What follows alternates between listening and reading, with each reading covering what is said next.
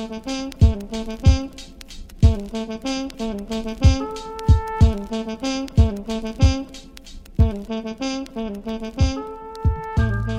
and welcome to the Hail Maryland podcast. I'm Bruin Chunker. Joining me is Jacob Steinberg, and today we have a very special guest, co-managing editor of Testudo Times, Wes Brown. Wes, how you doing, man? Good. How are you? Pretty good. It was a pretty fun win last night. We're recording this on Sunday at 11 a.m. And so yesterday around like 3:30, I guess it was an afternoon game, Maryland won its second game of the season in a game that many did not expect them to win, including me and Jacob. We're going to get to our horrible predictions in a second, but Maryland defeats Penn State 35-19. And let me tell you guys, the score wasn't that close. Let's just start. I'm going to go give a quick outline of this game. But before that, what were your overall thoughts, Wes and Jacob? Honestly, kind of like you said, no one expected Maryland to win this game. I'm pretty sure if you gave Maryland fans the option and said, hey, Maryland will be 2-1 through 3 weeks of the season, but Northwestern is going to be the one game you lose, no one's going to think that's what happened. But yeah, they came out firing kind of like they did against Minnesota, but they did so in a fashion where they were able to sort of just maintain that lead rather than give it up and have to fight back. And honestly, just being competitive against Penn State, something Maryland's been hoping for, and having that kind of effort was definitely good to see this early on. Like Locke said, they're still a growing team, but it's good to have a result like this to sort of continue to build on. Yeah, just echoing a lot of what Wes said. I mean, they won 35-19, but as you said, Varun, if you watch that game, the score is not indicative of that at all. Maryland dominated them from the first snap to the final whistle. Their offense was clicking early. Even though the offense didn't do very well in the second half, the defense picked them up. They were phenomenal all game long. So it was a really impressive effort from the Terps. And considering the past 3 years getting outscored by Penn State 163-6, I'm certainly sure the Terps are happy right now, as they should be, defeating a really talented Penn State team. All right, let's get through a quick outline of the game. So the game starts, and the first two drives end in almost identical fashions. Two long Rakim Jarrett touchdowns where he just catches a in route and takes it to the house. Then you have Jake Funk breaking one for about 20 yards. Penn State then comes back and scores to make it 21-7. And I think people were thinking, oh, is this going to be a redo of last week with Minnesota where it's just a shootout? No, it's not. There's a bomb from Talia to make it 28-7. And then right out of the half, the first drive for Penn State in the second half, a fumble by Sean Clifford, scoop and score for Chance Campbell. And that's all she wrote. That was a game. There were some late garbage time touchdowns added on, but those don't really matter. We're going to start, as always, with the good, the bad, and the ugly. Wes, what was good in this game for Maryland? Honestly, you sort of as you pointed out, you kind of have to give it to Rakim Jarrett, 5-star coming in this season. Obviously, not many players did well against Northwestern, and even during Minnesota, he still hadn't scored a touchdown. So finally, seeing him score a touchdown and break out like that, first Maryland true freshman with 100 yards and 2 touchdowns, and that kind of fashion is something that Mike Locksley echoed, and it's sort of Stephon Diggs, DJ Moore. Now it's for Rakim Jarrett. So finally, getting him on the score sheet is going to be big for building up his confidence in his future. Yeah, the two things that stood out to me, one of the biggest stats that I saw that was really interesting was last night on Twitter. I saw it on ESPN said it. So Maryland, after their win last night against Penn State, they are the first FBS team since the merger in 1978 to record outright upsets as an underdog of 17 points or more in back-to-back games. So that's 2 games in a row where nobody gave Maryland the chance to win at all, me included, and they won both games. So that's really a testament to Coach Locksley. And in terms of the thing that stood out from the game as a good stat is Maryland had 5 plays of over 25 yards, 4 of which were touchdowns. They had Jake Funk's 38-yard run, Dante Demas's 34-yard catch, and then both of Rakim Jarrett's 2 touchdowns. And Maryland's offense has shown a propensity for explosive plays throughout the year. And if they're able to continue doing that against a really talented defense like Penn State, it opens up the whole offense because the defense starts to cheat up a little bit, trying to prevent the big play. And you saw that last night, and Talia took advantage of it. So it was a really impressive performance from Maryland all around last night. Yeah, I'm going to give the good to the defense because, my God, they played really, really well last night against a pretty good Penn State team. The coverage for large parts of the night was really well done.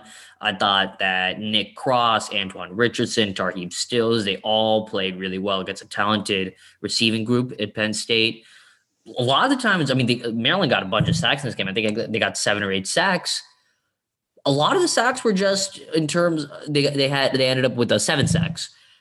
A lot of the sacks were just coverage sacks, which is really nice to see. Even when Maryland came on a blitz, they weren't getting pure pass rush, but they were just holding up in coverage for a long time. And that's really hard for a defense to do, but they did it with regularity, which is one of the most, and we're seeing development from this team, right? That's something that I was really happy to see, because we saw from the Northwestern game to the Minnesota game, the offense step up. And then we saw from the first 2 games to this game, the defense really take a step forward.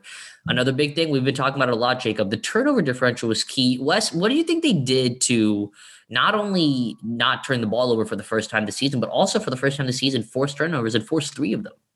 Yeah, so I mean, kind of like you said, in terms of getting pass rush, it was kind of helpful because, Penn State's missing, 2 of their best running backs, and they haven't really, been able to develop that rushing attack this year. So Maryland sort of came in and were able to, blitz a little more, be a little bit more aggressive, and sort of in the back end, that sort of helped the defensive backs because they didn't have to cover too long and stuff like that. So the problem was they were putting Clifford in tough situations where he wasn't able to sit in the pocket. So he was often, having to move and scramble to avoid a sack.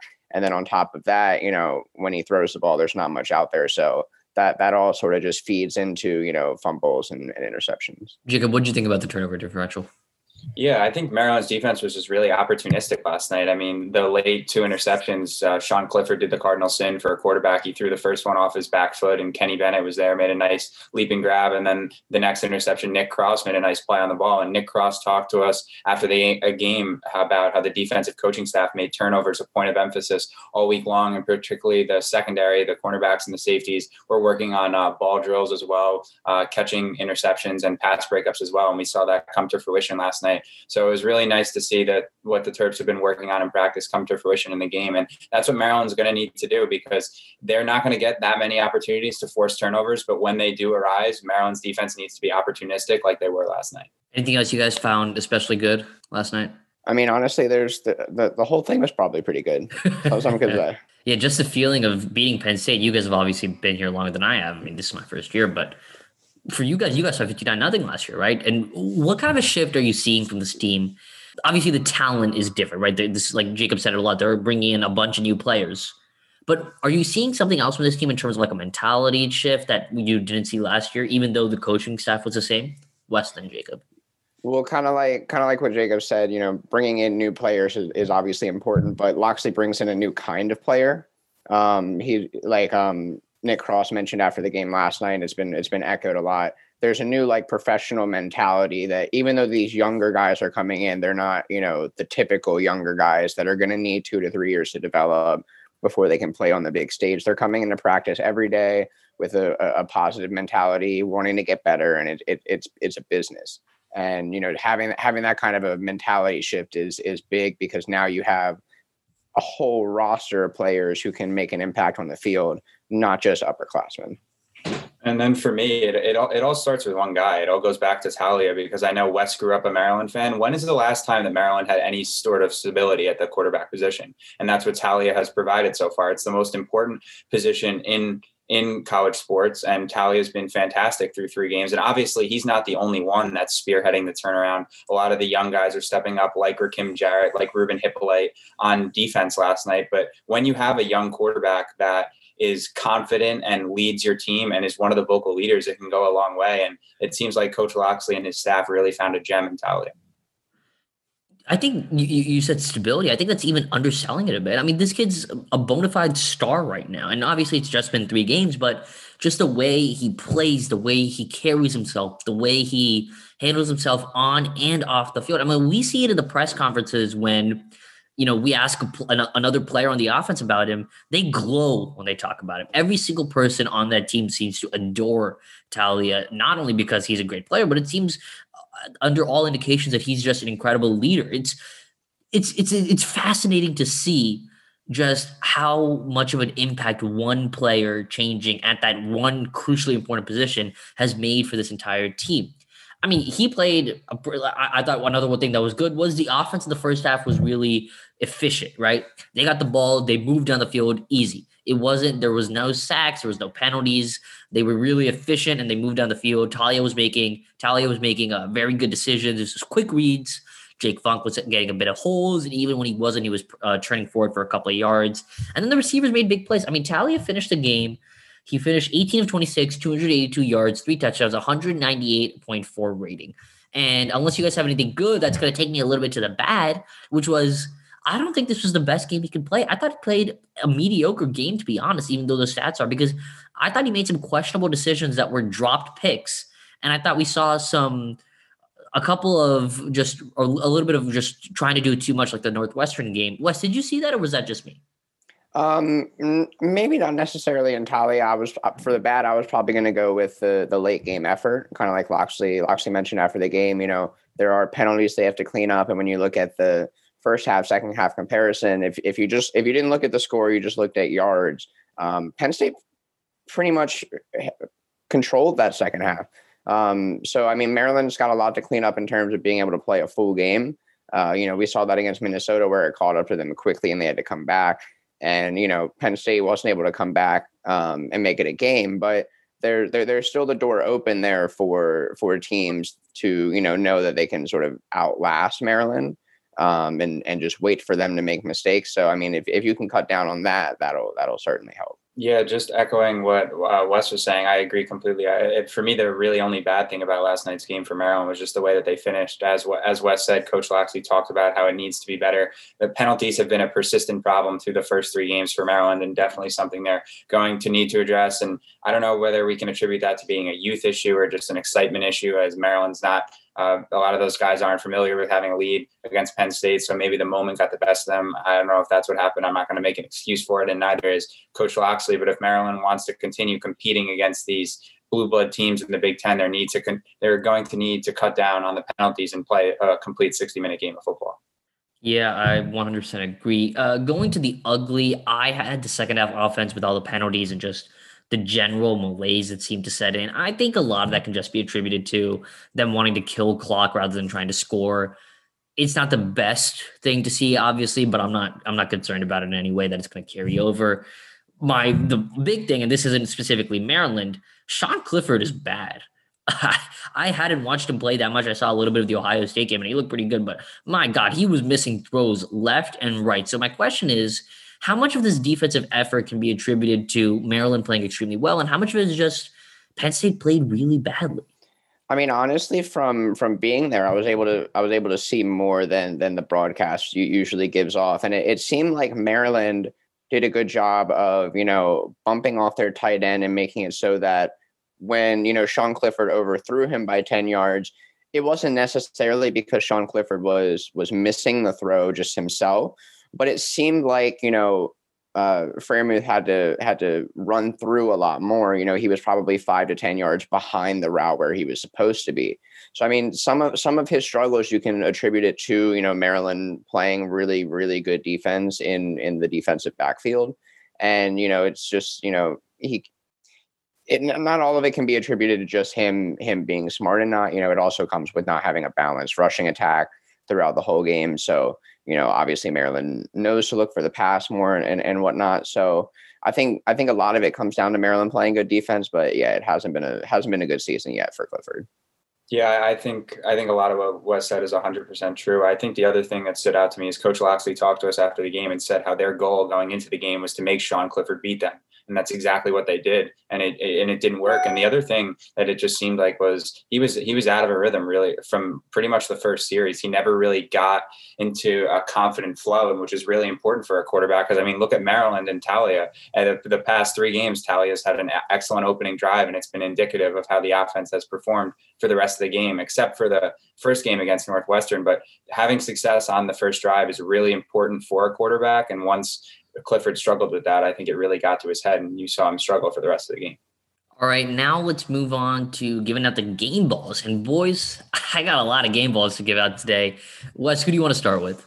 I'll personally start off with Nick Cross. Last year, he came on the scene and grew really fast and sort of earned this starting safety role.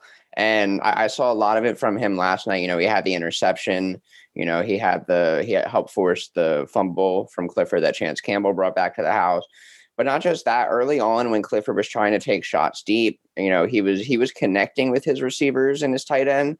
But there were a few times when Nick Cross came in and gave a hit in the back or was able to throw a late arm in and was able to knock the ball loose.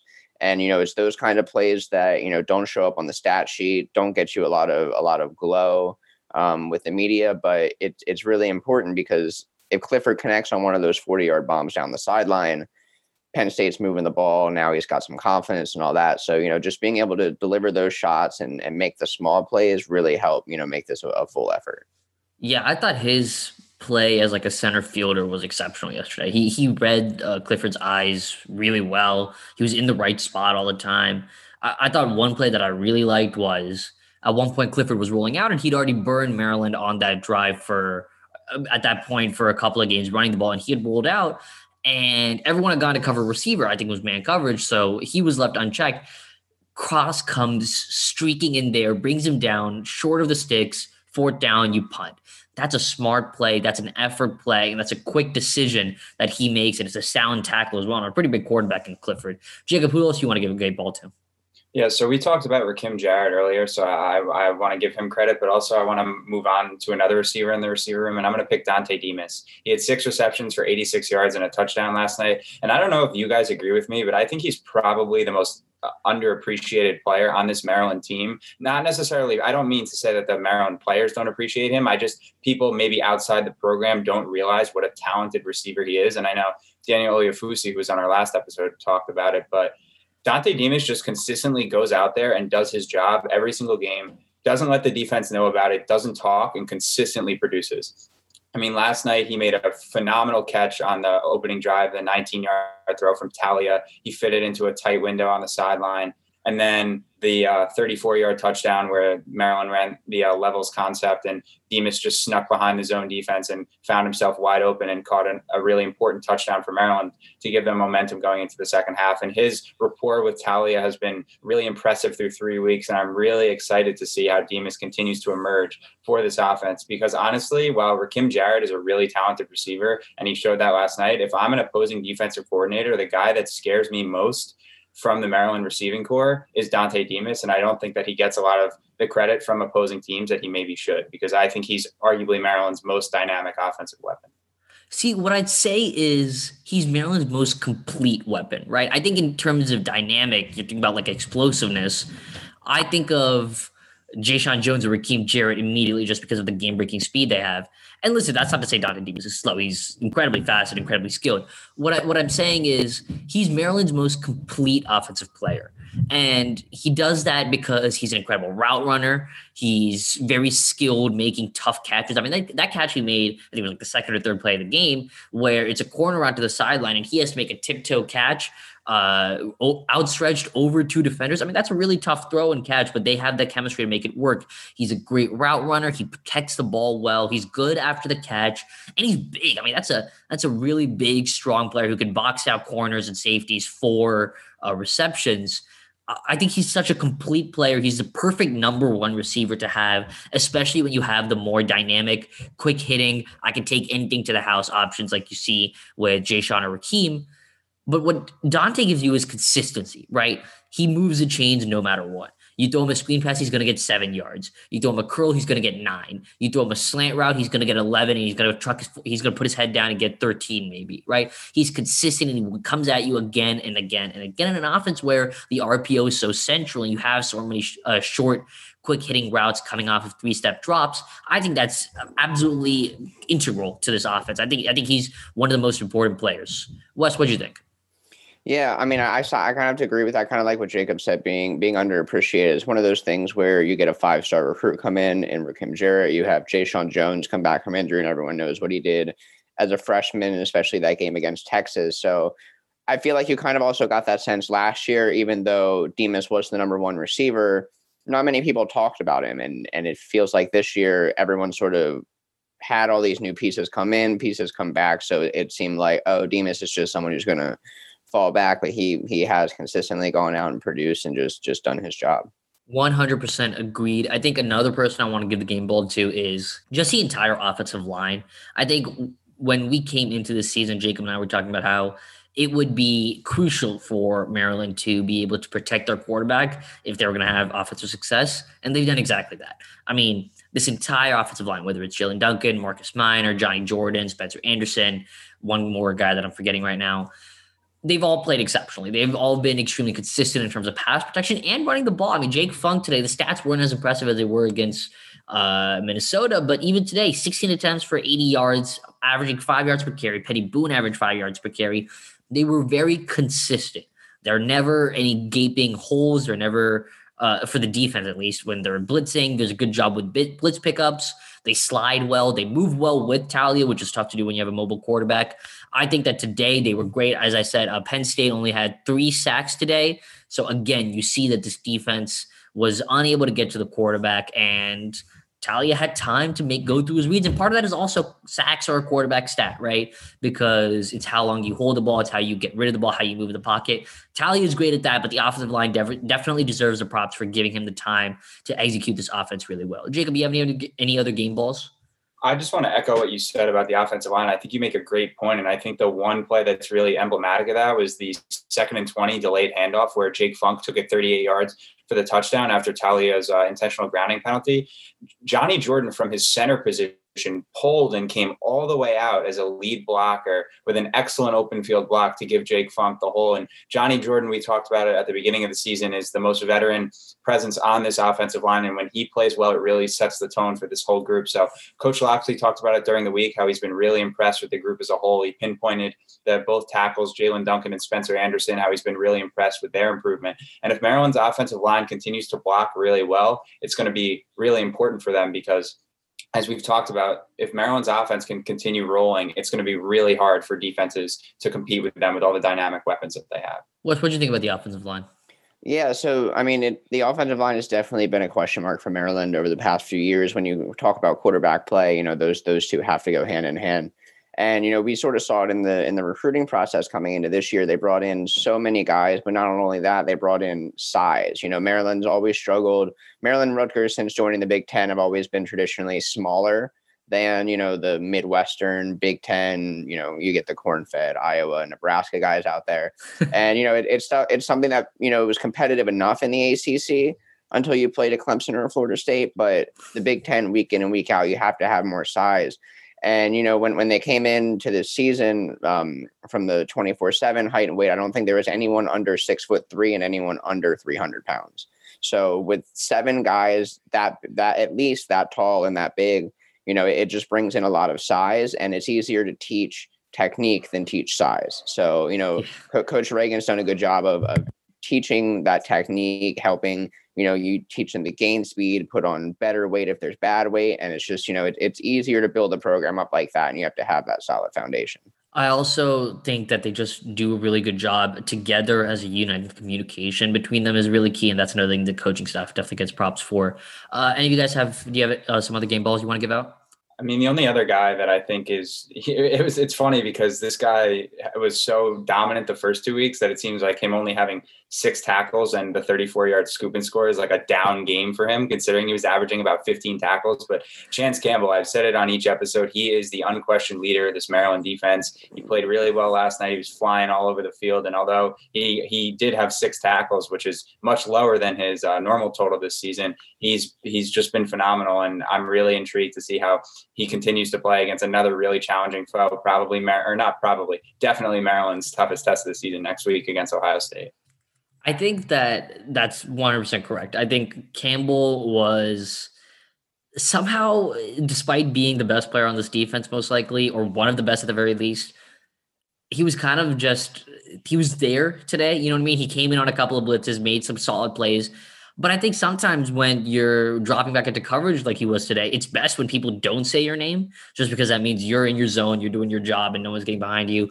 They did a good job overall just managing players, right? So I thought they played extremely well. Another guy I want to give a shout out to, Ruben Hippolyte.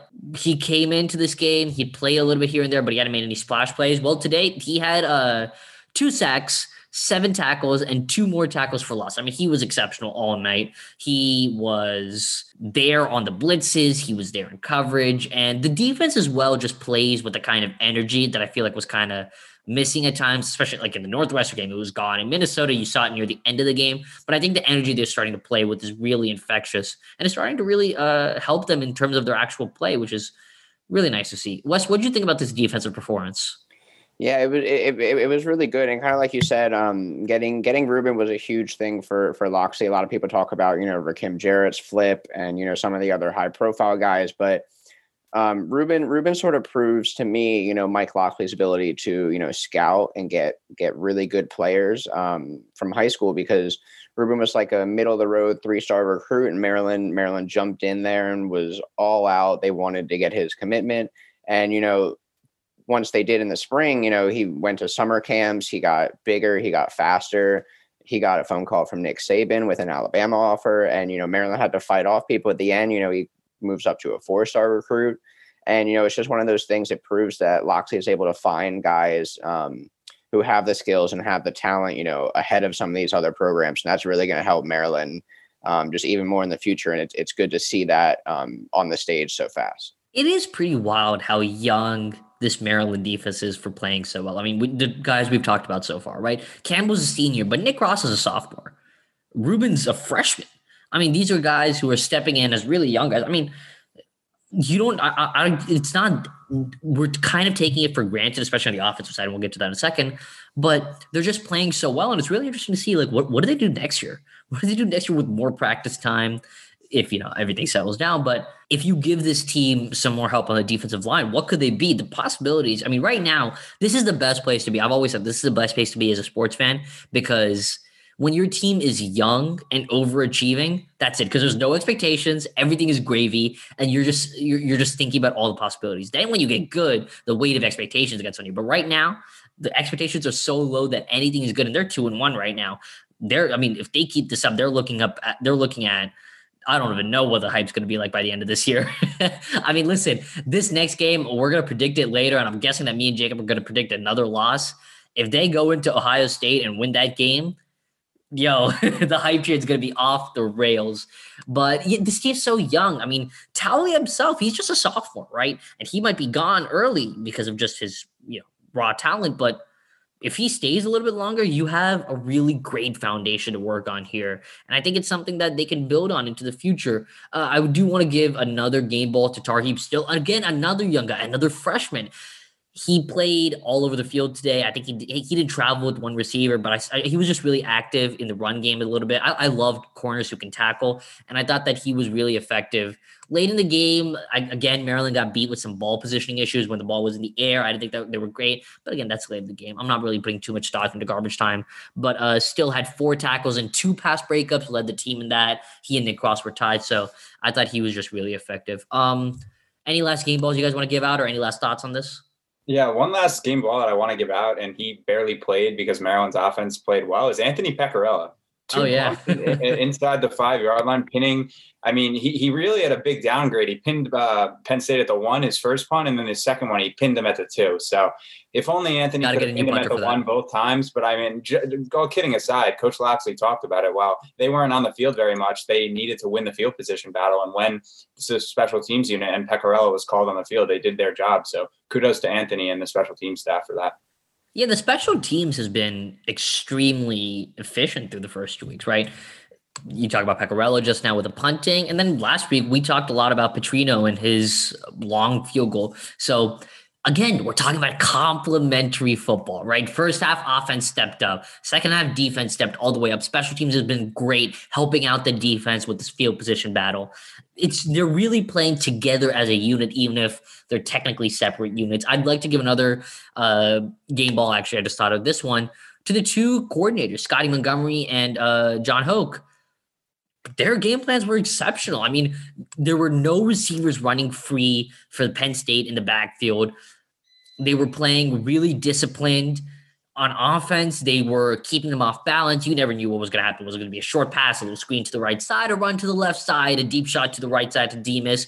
Are they going to give it to Jarrett out of the backfield? That's one thing they do that I really like, and I was really I really wanted to ask Rakeem about it after the game, but he wasn't there. They put him in the backfield really well, and I really love the matchup opportunities that gives them. Because if you have Raheem Jarrett against a linebacker, oh baby, it's over. He's taking it to the house like he did today. And I thought I really like some of the creative stuff they're doing because I think it's really benefiting them. And now that they have this framework of an offense now, they're really starting to expand on it and do some really cool stuff with it that I'm really interested to see what they do for this Ohio State game. Any last thoughts you want to do before we go on to our big numbers? All right, let's go to our one big number. Mine is pretty simple. I've harped on this through the first, 3 weeks. They're +3 in the turnover differential tonight. I think that's monumental for this team, and I think it's a big reason why you saw them win. Jacob, what you got?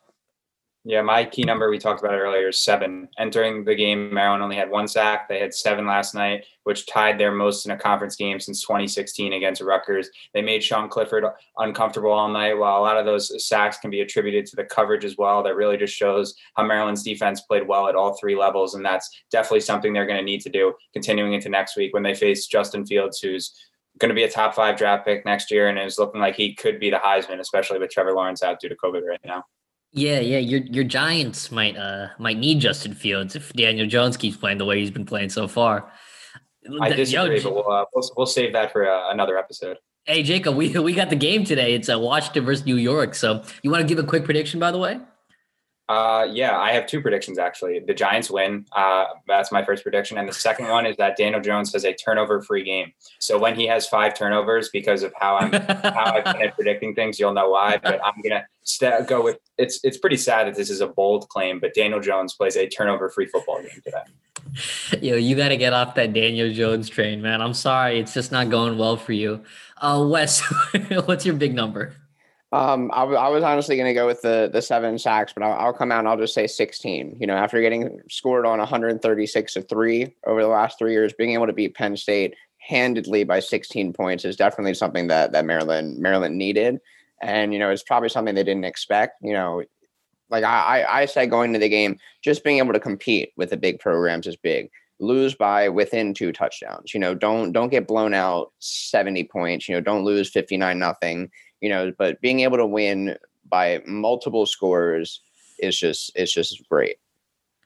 Another one big number that I had that I actually just noticed in my notes was 144, which is the number of receiving yards that Raheem Jarrett had the whole game. That was also the number of total yards that Penn State had in the first half by themselves. Oh. So Raheem Jarrett had the same amount of production offensively as Penn State's whole collective offense. So that just shows what a coming out party he had last night. And I just thought that was a really intriguing and also really funny stat as well.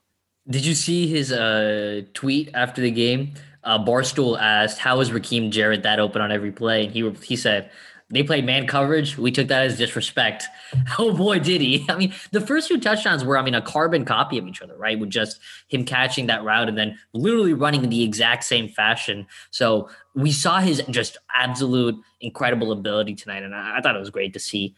One thing I wanted to point out was I was just looking around the college football stats site and there was a graph that charted EPA on one side and then usage rate on the other.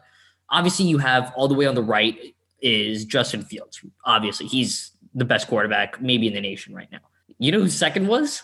It was Talia Tagovailoa, and he was second by a wide margin. This kid's playing really well, and once again, it just shows the impact that one change in player can have to the entire mindset of a team. They're bringing in a lot of new players, but at that one position, how important it could be. All right, let's get to our 3 biggest takeaways. Jacob, what's your first takeaway? My first takeaway is Talia's ball location and quick decision-making is just phenomenal. Matt Millen talked about it on the telecast throughout last night, but those 2 touchdowns to Raheem Jarrett, Talia identified immediately whether they were playing zone or man. On the first touchdown, no one motioned with Jarrett and followed him, so they knew they were playing zone. Jarrett made one quick cut. Talia fired a strike, and he was gone. And we saw it on the 19-yard reception to Dante Demas that I talked about earlier, just the precise ball location. And if Talia is able to continue with this tremendous ball location and identifying what receiver he wants to throw to early on in the progression and doing it, he's going to continue to have great success. And I'm really excited to see how he plays next week against Ohio State, because I thought that this week would be his biggest test, but next week is going to be an even bigger test. Wes, what did you think of Talia's performance today? Yeah, he played another great game. It's one of those things where, you know, like Jacob said, Maryland hasn't had this consistency at the position, and it's welcome. It's very welcome to see. And yeah, he makes good throws, and that's one thing that sort of separated him in the competition with Lance to get the starting quarterback job is his ability, not only being a smart runner, but being able to place the ball accurately, consistently. That's something that Maryland's definitely needed.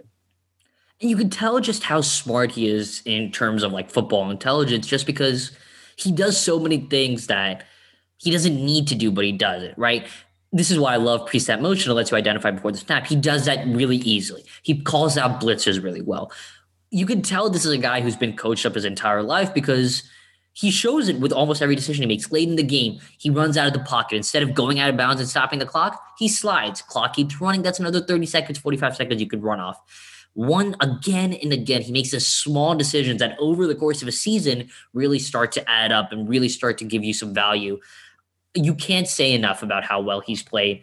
It's really incredible that he threw for 282 yards and 3 touchdowns, no turnovers, and it doesn't feel like anywhere close to the best game he could play, right? That was almost all in the first half. He's so exceptionally talented and so exceptionally disciplined in the way he plays that it's really impressive to see. It's really impressive, especially for a guy who's just a sophomore, which is something I really like to point out. My thing that I like to take away is the secondary is a lot better than we thought it was, at least than I thought it was. They played much more disciplined today. Like I said, in the late second half, they gave up a couple of jump balls to Dotson. I'm not too worried about that. But Nick Cross played really well. Tarheeb still played really well. Even Antoine Richardson came back from a pretty rough game last week. Wes, what do you think about that defensive performance, specifically the secondary? And do you think they're kind of outpacing your expectations?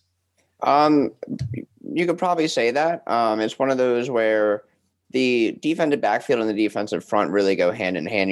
The problem with Maryland in the past few years is not being able to get pressure on the quarterback from the defensive line means that your defensive backs are out covering a lot longer than they should be, and that's naturally going to cause breakdowns. So you sort of have to go hand in hand. But yeah, you see Tarheeb still the first. It's the depth chart's a little bit more of a pat on the back, but he's the first cornerback on the team to earn a starting position. There's still Kenny Bennett and Jacorian Bennett on the other side, so fighting for who's going to be the starter on paper. So just having all these young guys is good, and no one can say they expected this type of talent so far.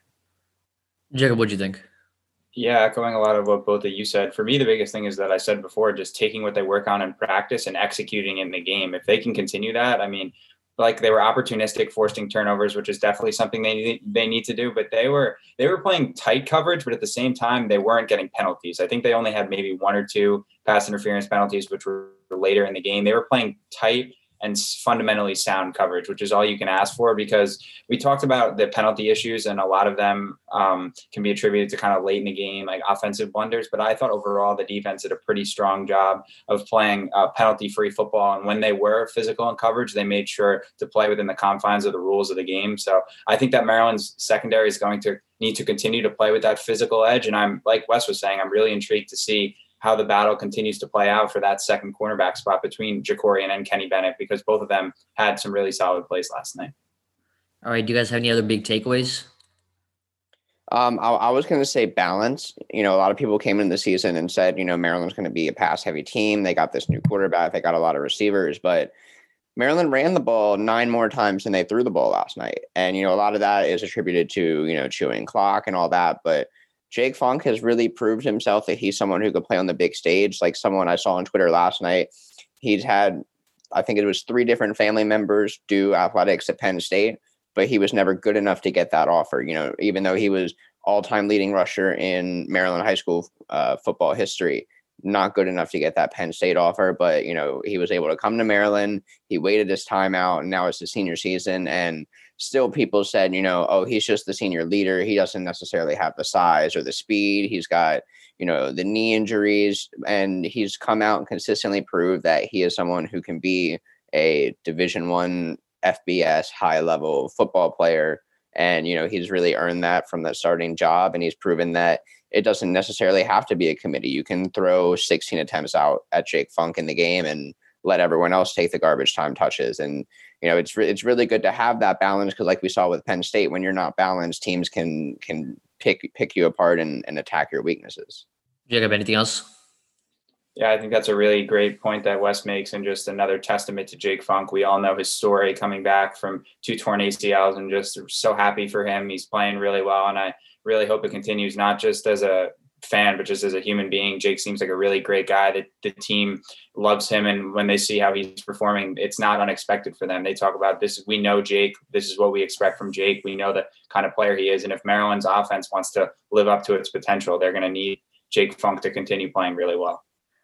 Yeah, for sure. You really feel good for him. And Wes, I really agree with you about the point that you made about the balance, because it makes your offense just so much more unpredictable when they don't know what's coming. And it really makes, the play action gets a little bit better. The RPOs get a little bit more dynamic. And, everyone just starts to inch up a little bit, and then you hit him over the top like you did to Dante Demas. That's all we've got with Wes. Oh, my last note. You know what? I have one more thing. We're going to go over our predictions and over-unders in a second. My last takeaway is that Jacob and I are horrible at predicting stuff. That's 3 weeks now where we've been like over 20 points off with what the final score is going to be.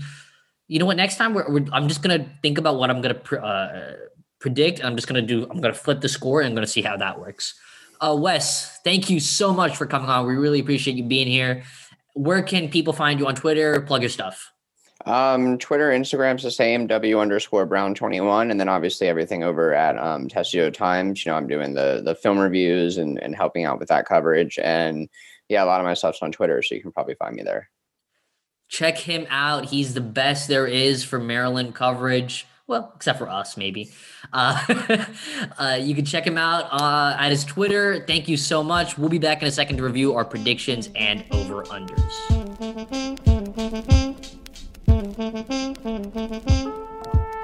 All right, and we're back. We are going to go over our over-unders and predictions from the preview episode. So, Jacob, first off, let's start with the predictions. What did you predict for this game? I said 42-31 Penn State, continuing my trend of being nowhere near what the final score was going to be.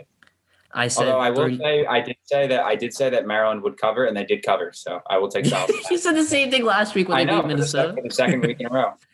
I did not have the covering, but I was closer to the final score. I said 37-24.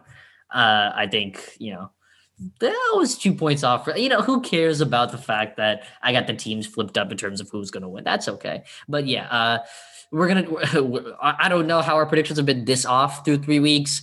I mean, next week, kind of getting ahead of ourselves here, but I'm guessing we're going to predict them to lose against the number 2 or maybe number 1 after Clemson lost team in the country.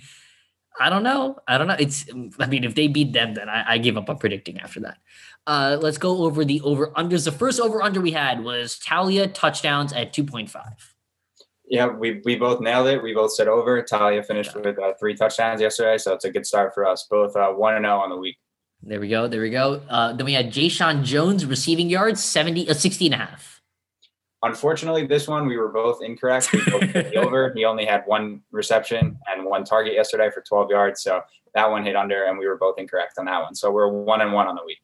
So Jayshon Jones kind of has like that Deshaun Jackson thing when you if you ever had Deshaun Jackson in fantasy, it's very much a boom or bust thing. Like if he goes and catches a 70-yard bomb, you're great. If he doesn't, then he's going to give you 3 points. So, Jayshon didn't break one today, so we got a little bit unlucky. UMD turnovers, I think this is where we start to split because the over-under is at 2. Yeah, I said under, you said over. Maryland had a +3 turnover differential, their first turnover-free game of the season, which was a big part in why they won the game. So I moved to 2-1, and Varun is 1-2 on the props for the week. It's been a great week. Sean Clifford passing yards, I hit the under at 220.5. I said the over for this one. He ended up with 340 passing yards because he just had to throw a lot. So I moved to, 3-1 on the week, and then Varun is now 1-3 for the props. I was celebrating for a second there because I thought he hit the under, and then I forgot about all the garbage time yards at the end of the game. Yep. Oh man, this is a bad week for me. Jahan Dotson receiving yards, 75.5. I took the over in this one. He had 123 receiving yards. Varun took the under, citing that Penn State was going to run the ball a lot, which I honestly thought they might as well, but they ended up being down early and needed to air it out. So I moved to 4-1 on the props, and Varun moves to 1-4. Tough week for Varun, a good week for me in the props. We got one more. For the last one, we have references to Maryland versus Penn State. Last season, we had the props set at 1.5. I took the under. Varun took the over. I only heard one reference to it during the telecast. However, I was focused on writing my story, so it is possible that I missed another reference to it throughout the game. So this one, I guess we could chalk up as even. I think it's even because I wasn't listening to the broadcast either. I muted it after. I don't want to rule either way. So yeah, it's an unfair judge over here. Exactly. So for the props this week, I went 4-1. Varun went 1-4, but our goal next week is not to hit on the props. Our goal for both of us is to get a more accurate score prediction, considering that's an area where, as highlighted, we've really struggled. I think if any one of us at some point this year predicts the exact score of a game, right? Just like if we predict, it has to be the correct team as well. So you can't like predict Maryland loss and Maryland win happens. But if that happens, the other person has to give them $5. I think that's the rule we have to make. It's not going to happen, but I think with being within 15 points at this point. Any last thoughts before we get out of here? No, just a really phenomenal win for Maryland last night. A historic win for the program, just their third over Penn State in the history. The 35 points scored is the most they've ever scored against Penn State in the history of the rivalry. And it's a massive win for the foundation that Coach Loxley is trying to set here at Maryland. And they got their biggest test of the year next week with number 3 Ohio State and Justin Fields coming to College Park. I can't wait for that one, and I'm sure you're really excited for it as well. It should be great. You can catch all of our coverage of that game here. We'll have a preview episode as always, a recap episode. We're going to be here throughout the season, folks.